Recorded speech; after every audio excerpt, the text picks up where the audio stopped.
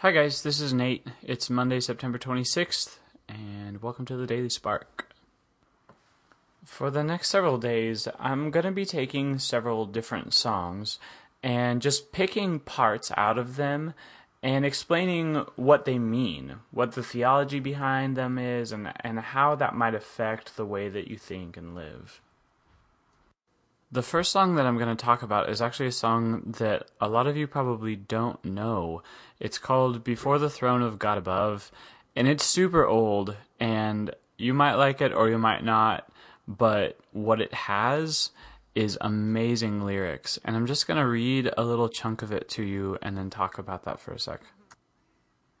Verse 2 says, "Because a sinless Savior died, my sinful soul is counted free, for God the just is satisfied to look on him and pardon me." Now, I'm about to dive into some language that some of you may be unfamiliar with, but just bear with me. I'll try to make as much sense of it as I can. When talking about grace, there's a word that we use, justification, that gets thrown around a lot by preachers, and it doesn't make a whole lot of sense.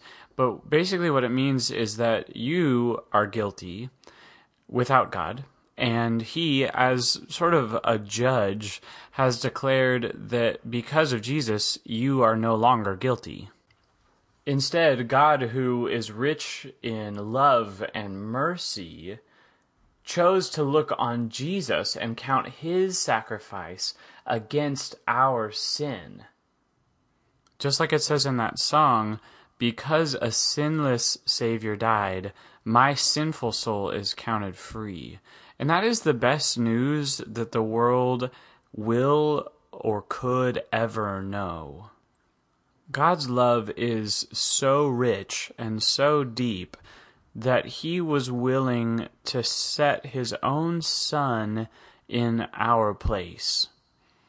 His love is deep enough that he expects a sacrifice. He expects that something take care of our sin. But we will never be good enough. We'll never be strong enough or powerful enough to take care of that on our own. So, in this brilliant act of justice and love at the same time, God put himself in our place and now looks on us as free and pardoned. So I guess I want to ask you what that does for your daily life. If God, the just, has counted us as free and guiltless, even though we are far from it, what does that do for your day today? Maybe there are some things that are hanging over your head that you just feel you'll never get over with, or that God is looking down on you and condemning you for them. Well, if you are a Christian, if you've accepted the sacrifice that God has made for you through Jesus, then that's what he sees when he looks at you. He doesn't see that thing that is hanging over your head. He sees Jesus.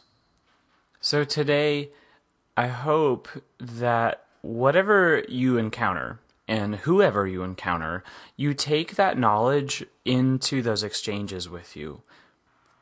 May the knowledge that you have been justified because of Jesus' sacrifice be the defining characteristic of your day.